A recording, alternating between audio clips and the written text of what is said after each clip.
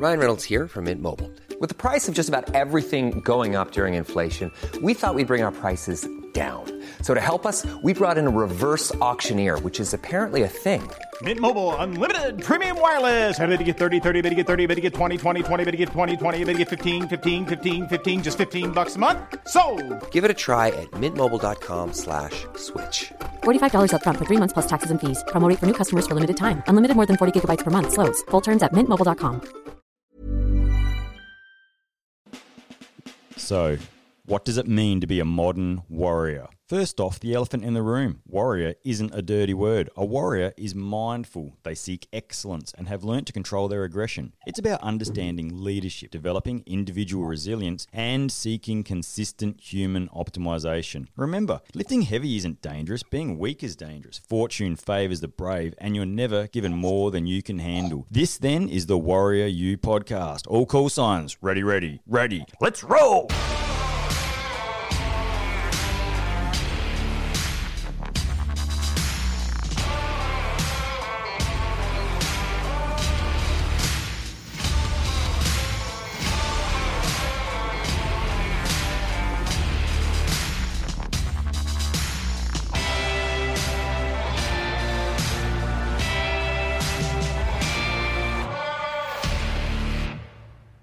Righto, g'day team. So today on the Warrior You podcast, I'm joined by Dr. Shefali Verma, an integrative medical practitioner with a special focus on functional medicine. And Dr. Shefali is an incredible doctor who has helped countless individuals discover how to manage their health. Dr. Shefali graduated from the University of Manchester with a bachelor's degree in medicine and soon after graduated from the University of London with a master's degree in sports medicine, and these qualifications alone make her feel the perfect person to speak with us today about the impacts of stress on the mind and body. And Dr. Shefali is currently a partner and medical director at the Institute of Biophysical Medicine in Dubai. Have I got that right? I hope so. Yeah, that is right. The incredible work she does for her patients earned her an award as one of the top 50 outstanding women in healthcare in 2017. In 2018 and 2019, she was recognised as one of the top 100 leaders in healthcare at the same conference. Wow. Dr. Shefali knows so much about the science behind stress and how it affects the body, but her dedicated career comes with its own pressure, meaning that she knows firsthand how to manage and improve stress, and she is an axe of an athlete, I might add, as well. I've been looking at some of your Instagram videos. I'm thrilled to be discussing the impacts of stress with Dr. Shefali today, and I'm sure we will all benefit from her knowledge. Dr. Shefali, thanks for joining us today. Where does the podcast find you? Thank you so much for having me. Well, currently I'm in Dubai. I have my clinical practice here. I've had actually for since 2010, and we predominantly, look at chronic disease management, but really looking into prevention. That's kind of like my key area. Started off really working a lot in body comp. I used to work with a lot of athletes, like after my master's, and then I got interested in their body composition. And then through body composition, I met an amazing strength coach actually called Charles Poliquin. I don't know if you've heard about him. He passed away a couple of years ago, but he was a very, very unique individual who actually taught me about body composition and hormonal and spot change management. And through that, we looked at nutrition. And that's how I got interested in functional medicine back in 2005. And then I got really interested in education, really. And education more in terms of the lay individuals, because I think there's so much information out there, with the likes of internet and stuff like that. So, meeting Dr. Google is not always a good thing. And I just found that, actually, I found it very rewarding to actually speak and teach people about, prevention and lifestyle medicine, as it were, because I think there's so much to be said for that. And that's kind of like where it's like progressed over, the last so many years after I finished. It's really changed. I wanted to be an emergency medicine doctor when I first started medicine. And then I actually lost my father, and then it really, like, lots of things changed. And now the whole integrative medicine, I think, is also becoming the future, really, especially in this like pandemic sort of time. People are all looking at, how can I make myself be the best I can be, really, Yeah, our motto here at Warrior U podcast, and it's a leadership and resilience podcast, and our motto is you are the mission. So you are the mission is our motto. And I guess looking back at, Tim Ferriss, who was the first podcast I ever used to listen to back in the day when he was the only podcaster, him and Joe Rogan, he used to experiment on himself a lot. And I think that the idea of, I get my bloods done every year. I'm able to track where I'm at. And I mean, I'm full blood count, full tests. And I fully think that this is the way of the future, isn't it? That we're going to start looking at hormone balances, the different chemicals in our body, what our different parts of our body are creating, and then adjust our physical training and our diet and our water intakes and the like, and those sort of things. I think it is the way of the future. And I think, this is great because, this is exactly what I recommend people sort of after the age of 30. I sort of tell people, I think it is wise for you to have your bloods done and an entire profile done.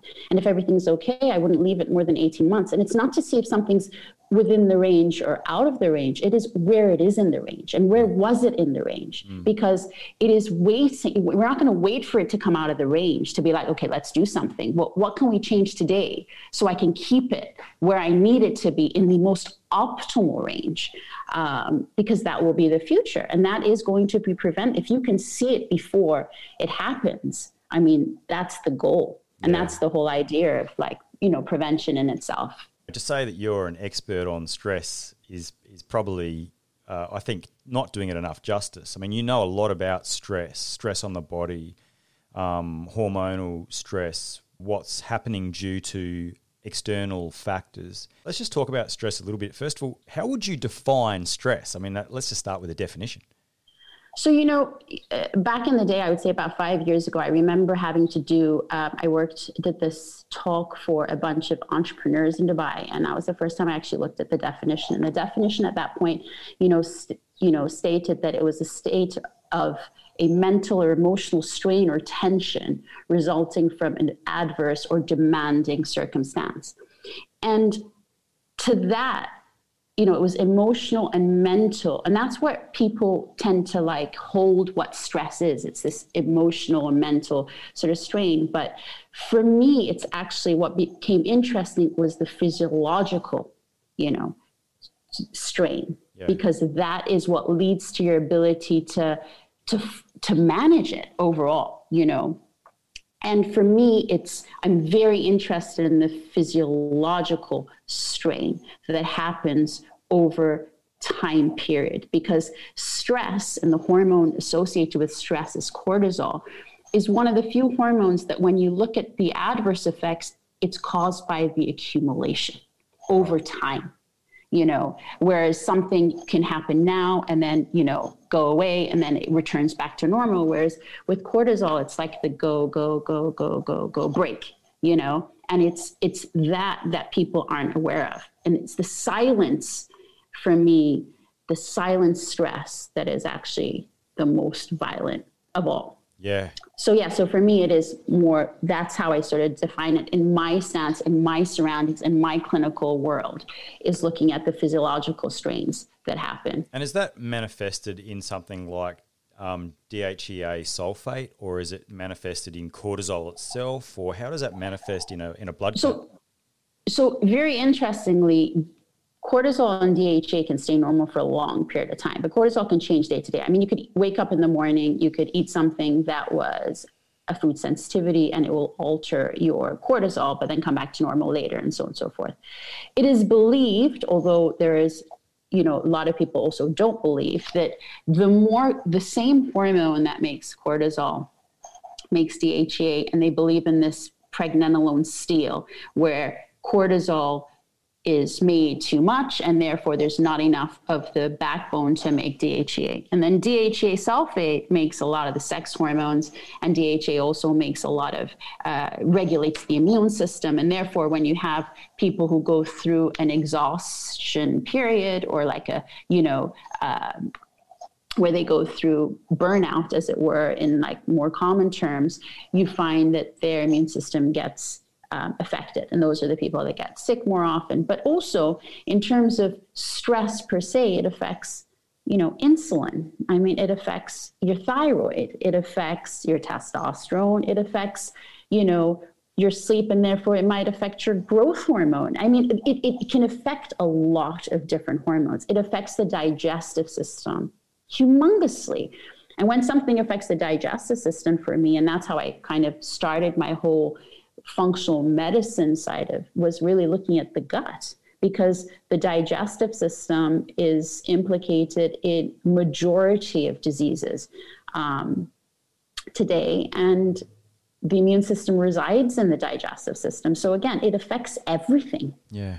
Stress affects everything. And as much as it's so common, and you're surrounded by people who are all saying they're stressed, so it's almost become normal. Yeah. It's actually kind of not normal, if that makes sense. Like there is an element of still got to, look after yourself, as it were. It won't come to any surprise to our listeners here that when I get my bloods done, my DHEA is high.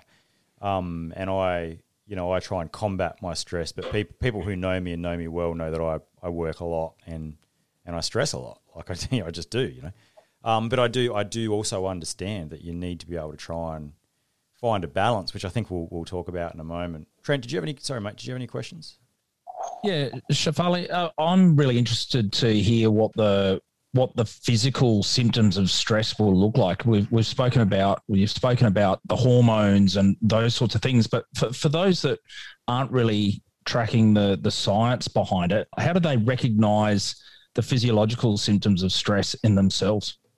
So this is how I actually, when I see a patient, and the first time I see a patient, it's a long-ish consultation, because it's me getting to know you. And it's me getting to know you just not for now, it's me getting to know you from the get-go, from really like birth till now. Your story and where you are in your story depends on all the pages before where you are today, Symptoms that I would say are most common change however long this person has been having kind of stress, so it kind of changes. But like in terms of, the immune system, that's actually a really big one. Sleep is another big one, because I think the way in which the hormone cortisol is made, we have a specific graph where it's highest in the morning, and as the day goes on, it kind of slowly decreases as the day goes on. And then we're able to sleep, we recover, and then we wake up fresh. And then people who are stressed for long periods of time, they might have exactly the same curve, just much higher, because their cortisol is much higher throughout the day.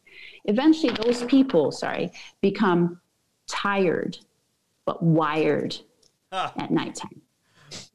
Right? Ringing some bells, I feel. And when they're tired and wired, quality of sleep can get affected. And when their quality of sleep is affected, they don't wake up necessarily as fired up as they should in the morning. It takes them a little bit more. And then those people then tend to have, the coffees and choose the different kinds of foods, because now their sleep hasn't been so good. So their choices of food become different. And when their choices of food become different, they start to have the sugar imbalances and so on and so forth. And then it's a vicious cycle. After they become tired and wired, if they don't look after themselves, the adrenals, which are the organs that make the hormones, then become just tired. And then they just, no matter how much sleep you get, it just becomes never enough. And then now those people become chronically tired. Doesn't matter how much rest they get. And those are the people whose immune systems get affected, whereas you're in the office and such gets a cold, and you're always going to be that person who also gets that cold. They will recover in 3 days, you will recover in 2 weeks. You kind of feel like you have a temperature, imbalance where you're no longer able to regulate your temperatures a bit. That can happen too. You can lose parts of your, like eyebrows even is a very common adrenal fatigue sort of symptom. Stand up suddenly, you start to feel dizzy. Again, like I said, choices of food become different. So you're hungry all the time. You're just not satisfied so much. There's so many different sort of symptoms. It's never one, but it just depends on what was happening before, because often when the adrenals get affected, other hormones become affected. So then those situations like the thyroid, those symptoms start to appear because you've kind of triggered another sort of cascade of like issues with other hormones. Start to crave salt actually a lot more in adrenal fatigue, because when you're stressed, you sort of deplete your own salt. So you start craving more salt as well. It's a common symptom with stress being a problem. And that is when, because I see a lot of it, autoimmune conditions start to happen. It's in that sort of, burnout. In fact, in COVID times and lockdown, I probably saw the most amount of relapses of autoimmunity. People who were in remission and having a flare. Everything that you have sort of outlined and described, I would say, and I don't know about you, Trent, I know you've been through some pretty high stressed moments in your military career. So when I look at the testosterone levels or the stress levels in most ex-special forces guys, that the stress levels are through the roof and the testosterone is really low. Because they've had this fight or flight response for 20 odd years, like I know, for instance, my fight or flight response is a lot different than most people's these days, and it's because it's been so fatigued. And so for me, the whole... You don't have the reserve, Yeah. And I also think that, there's a huge element, I think, of unspoken about traumas, depending on your life, that I always speak about in clinic, because I'm often the first person they will talk about, but it matters. So one of my questions that I ask everybody who comes to see me is, have you had any emotional traumas? Be it from, I'll always talk about your upbringing. I'll always talk about, and it's not to pry on but it is just to get a sense of who you are, because what you've been matters. And that's really important. So your epigenetics, as it were, your environment from the get-go and your learned behaviors matters. And people often feel like, it would be weak of them to talk about it. In fact, I read a book recently. We went on, actually, we were lucky enough to get away on holiday, and I took a book, and the book was called When the Body Says No. And it was about stress, but it was all these anecdotal sort of, people who had gone through various upbringing or traumas and stuff like that, and how they ended up with disease. And it was really interesting, but one part really stuck with me, and it was about how there are those people who are extremely positive all the time. And then there are those people who are maybe consider themselves to be more negative, and who you would think would become more sick. Would it be the positive people or the negative people? And the person who wrote this book, Gabor Mate, he's talked about how actually the more negative people got less sick, purely because they ended up talking about the things that went wrong, and they were opening up and were able to talk about and dealing with it. Whereas the people who were, eternally, you had those people always positive and always, and people always trying to be that kind of person, tended to hide away a little bit from difficulties, as it were, and I found that sort of really interesting, because even for me at that point, I was like, didn't think that would be the case. And that was really, really interesting, a different way of looking at it, because you do have those people. And just the whole notion of calling someone negative is quite negative in itself, Yeah. So, I thought that was kind of like interesting.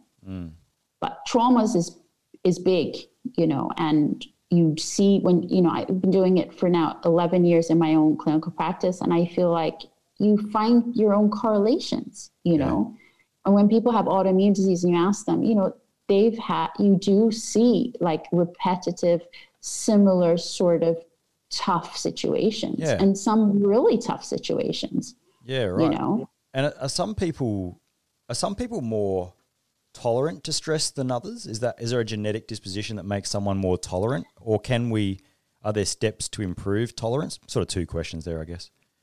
So, I mean, it's interesting you say about like, are some people more tolerant? I look at my mom, and my mom grew up during India's partition, and, she had to like, sleep on, railway tracks and sell their utensils and see loads of like, war and, lose family members and so on and so forth. And, nothing really, my mom's not really fazed by much. Yeah.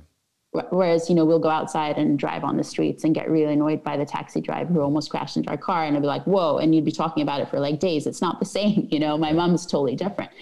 But I think it's more an environment as opposed to your genetics per se. It is what you've been exposed to that allows you to almost deal with kind of what you're kind of going through, but it's also your surroundings. I mean, we live in an era of social media, and in social media, you kind of look at everyone posts about everything that's like really amazing. So you kind of like almost like get obsessed by all the things that are so amazing on everyone else's posts that you're kind of like, okay, it makes you kind of look at all the negative sides and why you're not doing so well.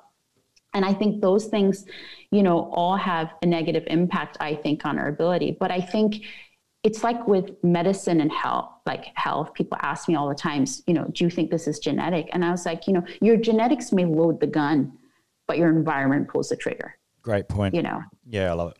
Yeah. And I think that's a really important thing, is to have belief in that your environment makes a huge difference, and not, almost not just accept that this is genetic, because it's not.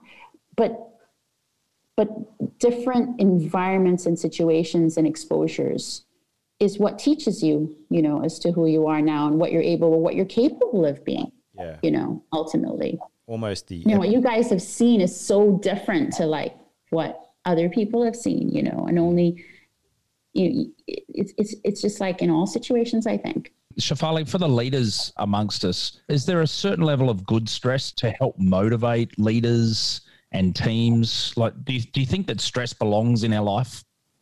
Yeah, I think stress is people associate it with a negative term. But I think if we talk in the terms of, say, training, for example, you train every day. And if you go day in and day out and no periodized training, no planned days off, no planned recovery, no planned lower volume days, eventually that's going to become overtraining. Whereas if you trained every day and you had planned, deload weeks, and you had days off, and you're monitoring those kind of things, I think you could train for a hell of a long time, and I think you can still be motivated and you can still be able to do it. But you have to plan. I think you've got to really plan. Even as a leader, you have to have a plan. I think just going all out every single day, and, you will lose an element of that motivation, because once it becomes tiresome, once it becomes too much, once you lose focus at home and you're not able to, hang with the family, something will break, and I remember when two banks here were merging and people were really scared about losing their job. And I was actually doing a wellness program. And I remember having one-to-one conversations with individuals at the time. And just like, your motto, I would say that, ultimately you're number one, because if you worked so hard and something were to happen to you, the work would still have to go on where somebody would replace you.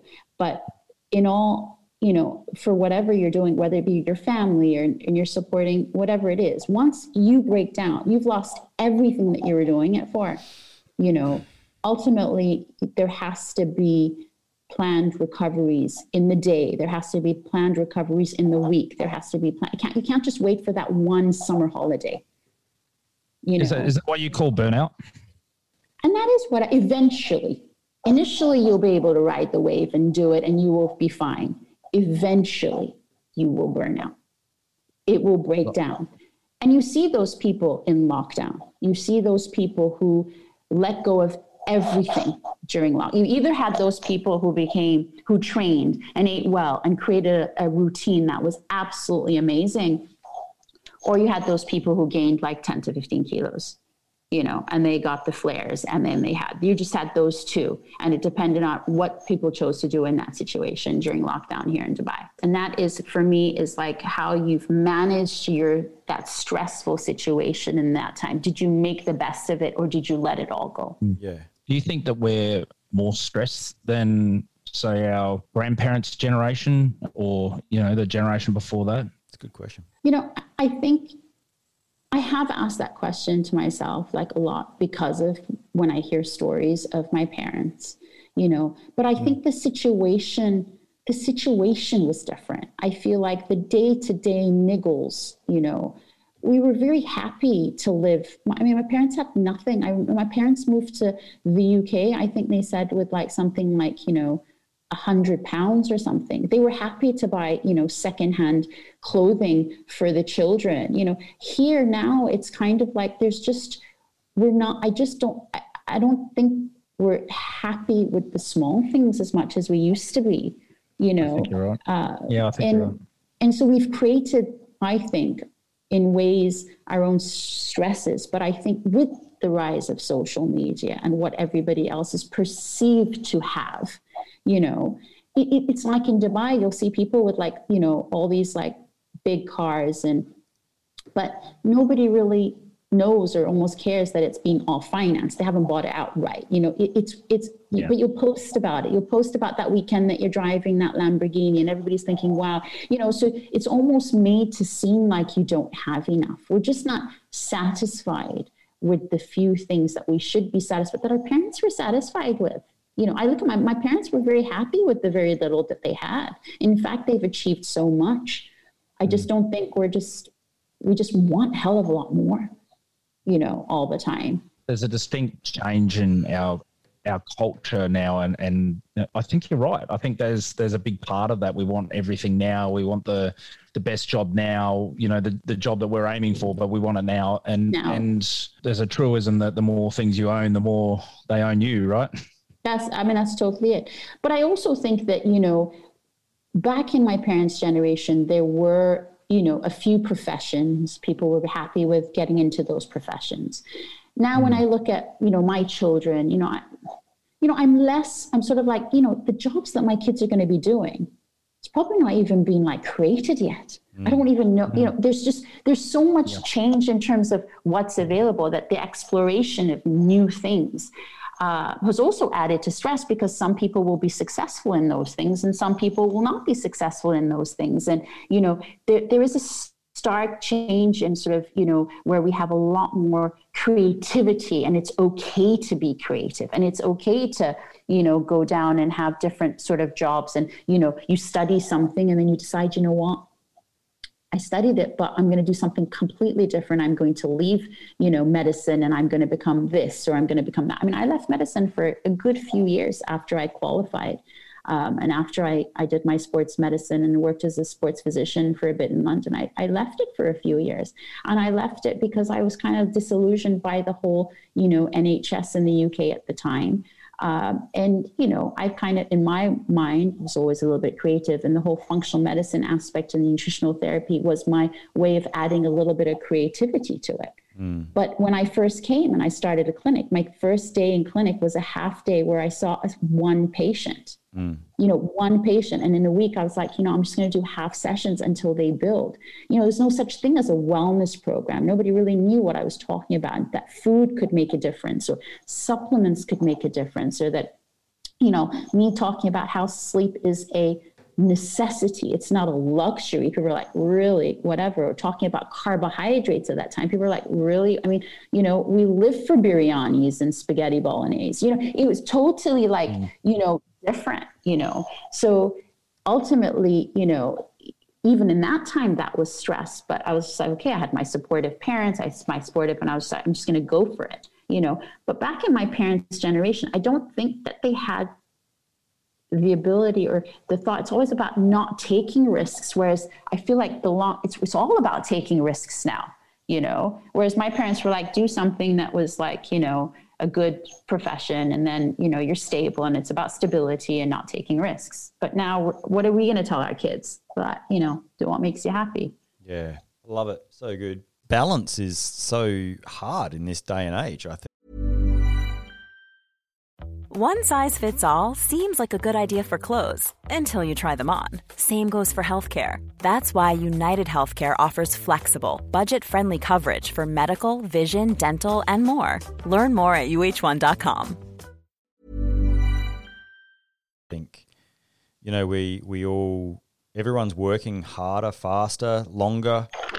Work and life are becoming intrinsically linked. The things that are bad for us, everyone has consumption problems. Where do our listeners even start? By removing not only the emotional stress in their life, but the stresses that come through those other areas? When lockdown happened and we had to close the clinic, and Zoom became, readily available, whereas before we didn't have that actually in Dubai. I am quite a talker. I do like to talk. And I was like, okay, what am I going to do? And that's when I posted my first video on Instagram, and it was on stress. And I did that video because it was the most common conversation I was having, that I would have to draw this like picture and explain stress. And the way in which I explained it was that we all have a single bucket of stress. And it is filled with uncontrollable stresses and controllable stresses. And the only way to make sure that our bucket of stress doesn't overflow and we become overwhelmed is by controlling the controllable. And for me, in a day, the controllable stresses, I worked with this other wellness practitioner back in the day, and we went to Sweden on a biohacking conference, and we decided that we would call it the 7 daily multipliers. The 7 things that you can do daily or think about doing daily to actually control the controllables. And that is how you eat, what you drink and how you hydrate, how you sleep, how you move, how you detoxify. So gut health is very important. How you talk, so your social environment, and how you think in terms of meditation, psychotherapy, talk therapy, as it were, And these are the 7 things that I always get people, and I go through it in clinic to sort of say, how can we optimize one thing at a time? We don't have to use all our secret weapons at once, but if you do one at a time and you nail it, and then you add another one and another one, your controllable stresses will be more controlled. Right. And by that, I mean that if you and I both had a paper cut, but I ate well, I wasn't bloated, had really good sleep, felt really energetic, I did my training in the morning, that paper cut is not going to hurt me near the same way it's going to hurt you if you woke up and you were tired and bloated and, uncomfortable, didn't have time to train, had like 1,000 coffees, and you were really hyper and that kind of stuff. It's just going to be really different. And that's where that's the stick that breaks the camel's back, is when the uncontrollable stresses now are not at all control. You're going to manage the uncontrollable stresses far more when you can control the controllable. And those are the people who took this lockdown in their stride and decide, I'm going to put a routine in. Yeah. I'm going to wake up in the morning and I'm going to put my work clothes on because I'm going to wake up the same time. I'm going to have breakfast at the same time. I'm going to make sure I train. I'm going to spend time with the kids. I'm going to cook as a family. I'm going to take this time to benefit myself. Those are the people that do it really well. Whereas all those people are like, you know what? I'm really stressed about it. So now I'm going to eat what I want. There's no, timing. I'll sleep when I want. Those are the people that just don't know how to get back on track. Yeah. And that lockdown process has got far worse for them. So for me, those 7 daily multipliers are the things that I talk about most when it comes to managing your day. And that actually brings down cortisol because there's still an element of control. The moment you feel you have no control, You're just in that moment of like, you know, cortisol mayhem, you know, and that becomes problematic. Yeah, we talk a lot about sleep as a weapon and that people need to get more of it. And in fact, the World Health Organization listed the West in a sleep epidemic or a lack of sleep. Yep. Do you see much change in your patients when you actually prescribe them more sleep? I mean, 100%. Yeah. 100%. I think it changes relationships. It changes your ability to have more energy to have your training. If you wake up and you know that you're not as tired and you have more motivated to go train, the people that then train are the people who are going to be like, yes, I'm going to actually eat better. The moment they can control their food, the moment they're controlling their, you know, insulin regulation throughout the day, inflammation decreases. If they can lose a little bit of weight, they're less insulin resistant. Hormones change, you know. I mean, so many things can change just by sleep because there's so much information out there. I mean, I don't know if you've read the book, Why We Sleep. It's also a really, really great book. And, you know, I found that really interesting because I think that people, when you understand the processes, you know, it just is, it's unbelievable how we actually compromise sleep because we need more time, as opposed to we need to give, you know, time to your recovery. Recovery is everything. I mean, when I turned 40, I decided, like, you know, so when I got my Oura ring, you know, I got a Whoop. I was like, you know, I'm just gonna, you know, monitor sleep. I'm gonna think about, like, you know, all the Wi-Fi and, you know, have my blue light blocking glasses and so on and so forth, how I eat. And when you change your lifestyle and you see it reflects in your sleep quality and how you wake up in the morning and how you train and how you recover and how you're just a happier individual, it makes huge differences, you know. But recovery is key to recover. So even in terms of hormones and inflammation and the immune system and gut, sleep's very important. Yeah. On every level.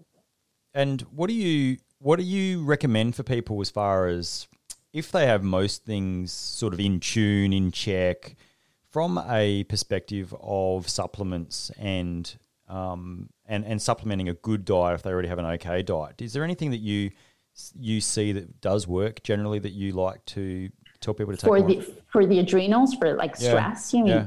I mean, it's actually very individualized because typically if I really feel they have an issue with their adrenals that are leading to some kind of, like, you know, why they're there and they're actually complaining of certain things, I would test them.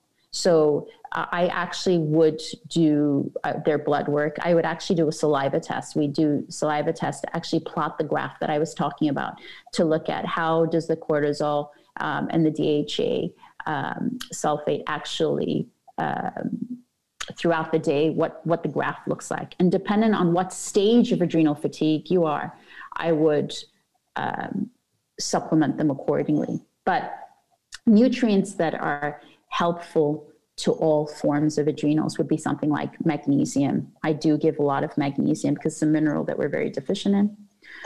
Helps sleep, helps sugars, helps stress management. I mean, there's a lot of things about magnesium. It's very important.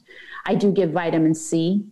I think, you know, I've given zinc, vitamin D, very important for the immune system, very important, you know, for most. I give a lot of people omega-3s. I give people probiotics, digestive enzymes, plant-based digestive enzymes, because you're not what you eat, you are actually what you absorb. And when you go through long periods of stress, and as we age, our ability to digest becomes a problem. And it's way too often people just stop eating huge food groups because they feel they just didn't digest it. Whereas they don't ask the question, well, why don't I digest it? That's the problem. Is you just don't take away like an entire protein source out of the, you know, equation because you feel like you just don't digest animal protein. You got to ask the question, well, why don't you digest it? You know, and people don't do that. So those are the key ones that I feel are relatively safe. But specific nutrients and specific herbs and things like that will be dependent on what stage of adrenal fatigue you're in. So I like to be more specific because I think people can use it very incorrectly too. And it might, deplete something else. Yeah, right. I've used CoQ10 a lot too, for mitochondria too. And that's also really a great nutrient that I've used a lot of as well. Yeah, I've heard CoQ10 is quite good for energy.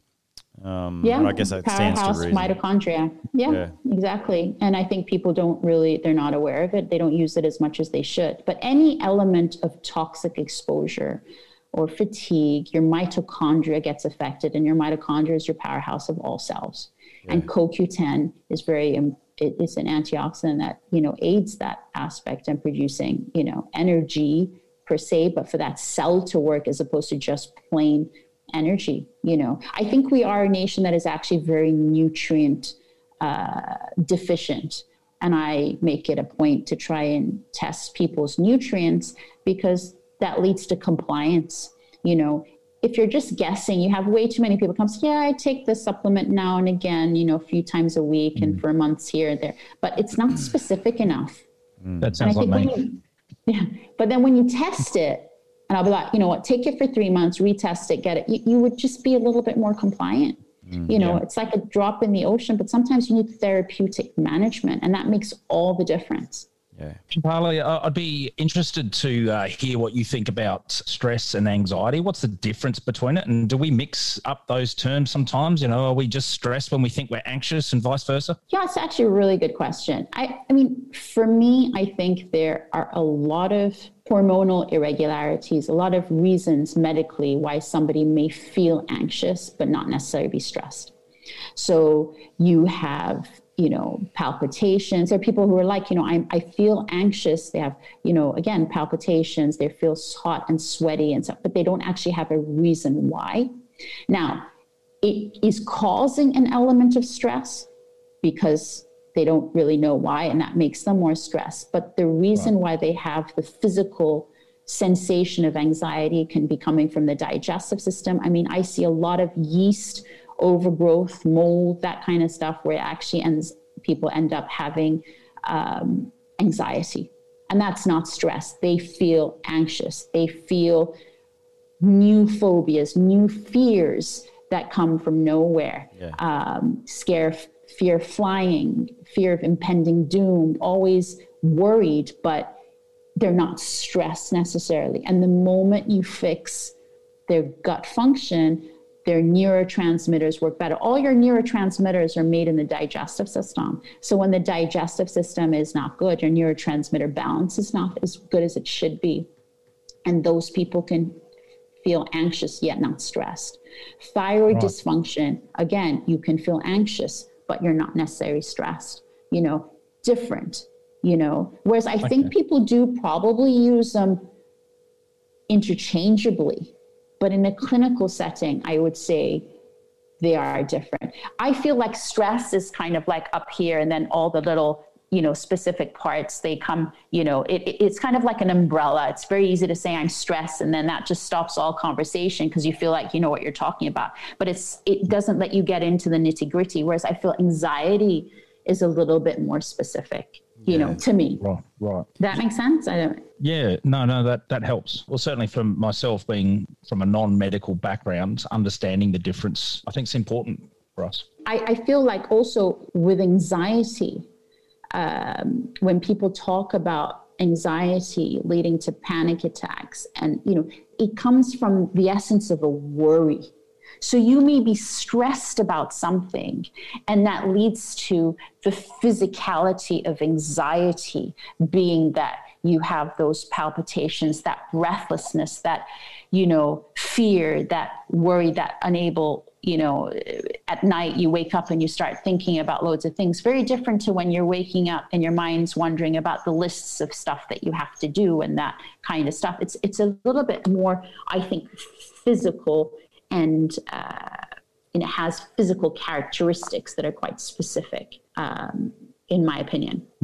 You must be the master of interpreting blood tests and interpreting people's blood work. I mean, how many of them have you done? Oh, I mean, I've done loads of blood tests. I mean, I created my own panel in 2009. And then as the years have gone on and the more reading, I just added different things that I feel are, important. And we do so many medicals, so many medicals, and, looking at ranges and, you can also tell, because we work with 2 labs specifically, but you can also tell sometimes, I've seen so many, that there's something wrong with that lab because of the kind of results we're getting. Really? And I can call back and say, I think there's something wrong with this parameter.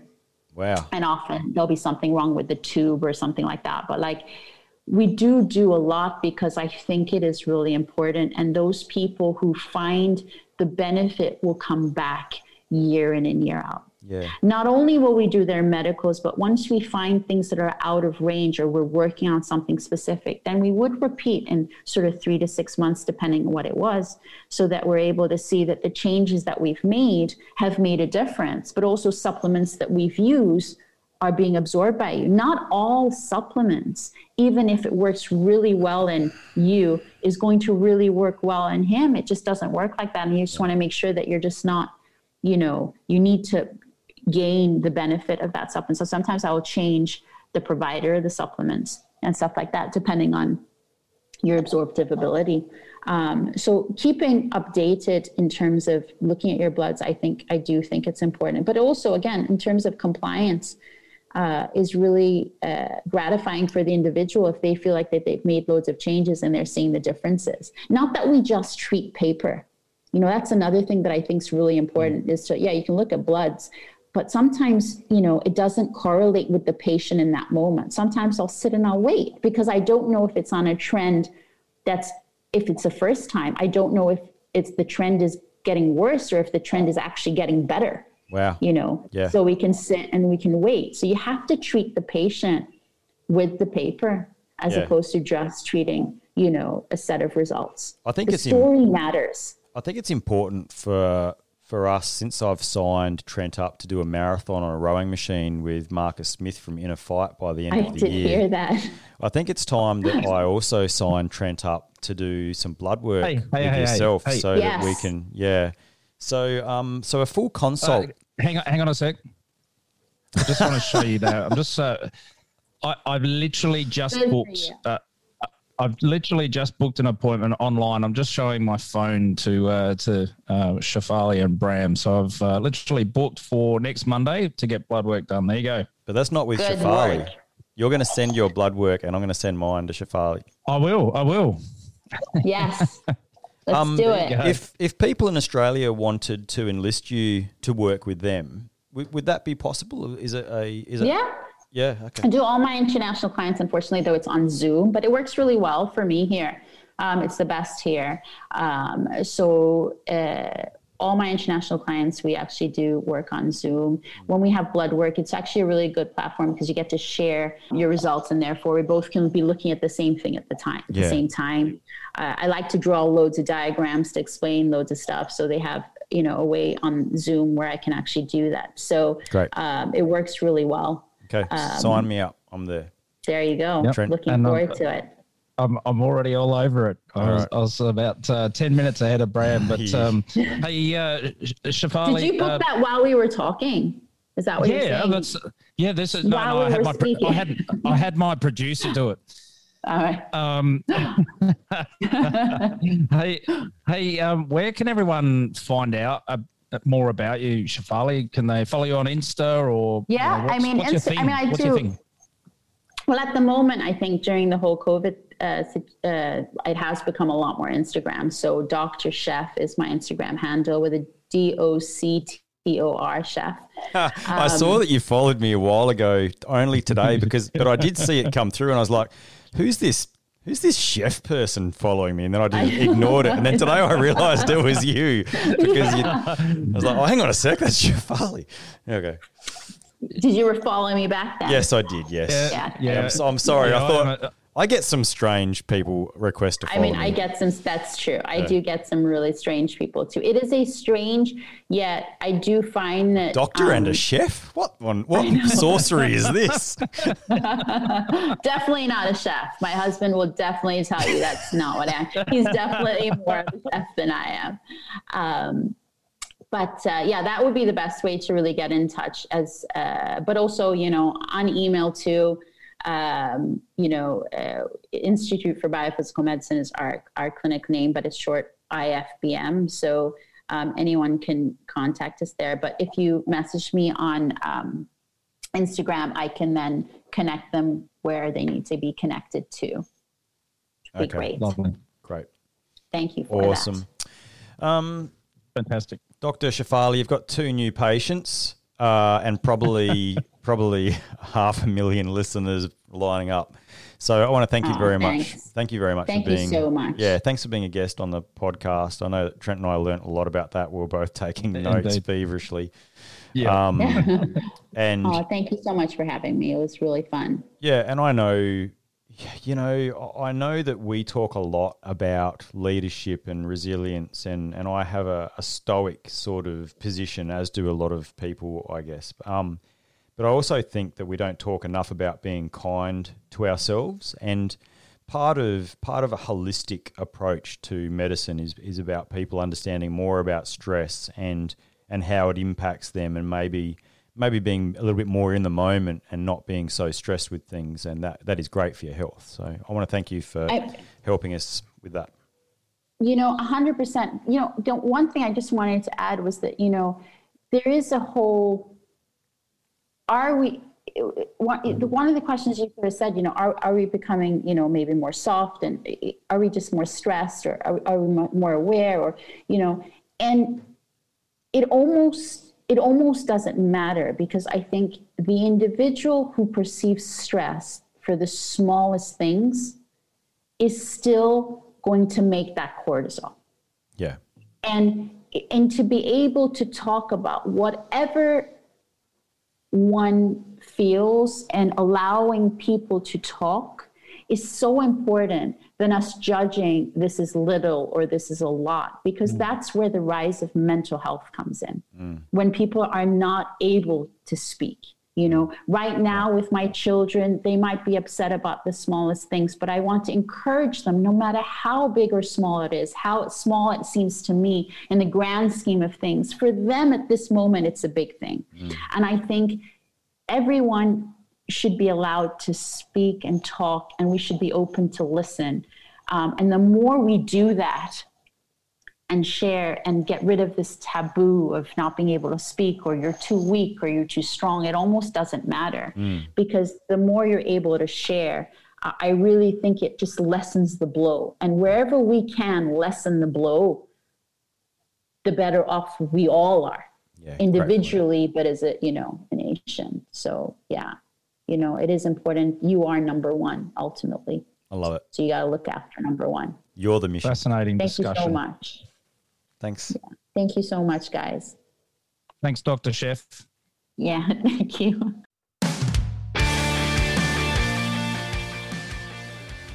Thanks very much for listening, gang. Our pre-recording producers are the amazing team at Talent and Truth. Special thanks to Sabine and Samantha, Caitlin Swallow as our post-production editor. Thanks to Jess Bunker for research. If you like what you heard, please follow, download and subscribe. There's a weekly blog on the Warrior U website and a fortnightly newsletter that you can sign up to at hindsightleadership.com. That's all one word. Thank you for listening to the Warrior U podcast, presented by Hindsight, Leadership and Resilience. Mom deserves the best, and there's no better place to shop for Mother's Day than Whole Foods Market. They're your destination for unbeatable savings, from premium gifts to show-stopping flowers and irresistible desserts. Start by saving 33% with Prime on all body care and candles. Then get a 15-stem bunch of tulips for just $9.99 each with Prime. Round out Mom's menu with festive rosé, irresistible berry chantilly cake, and more special treats. Come celebrate Mother's Day at Whole Foods Market.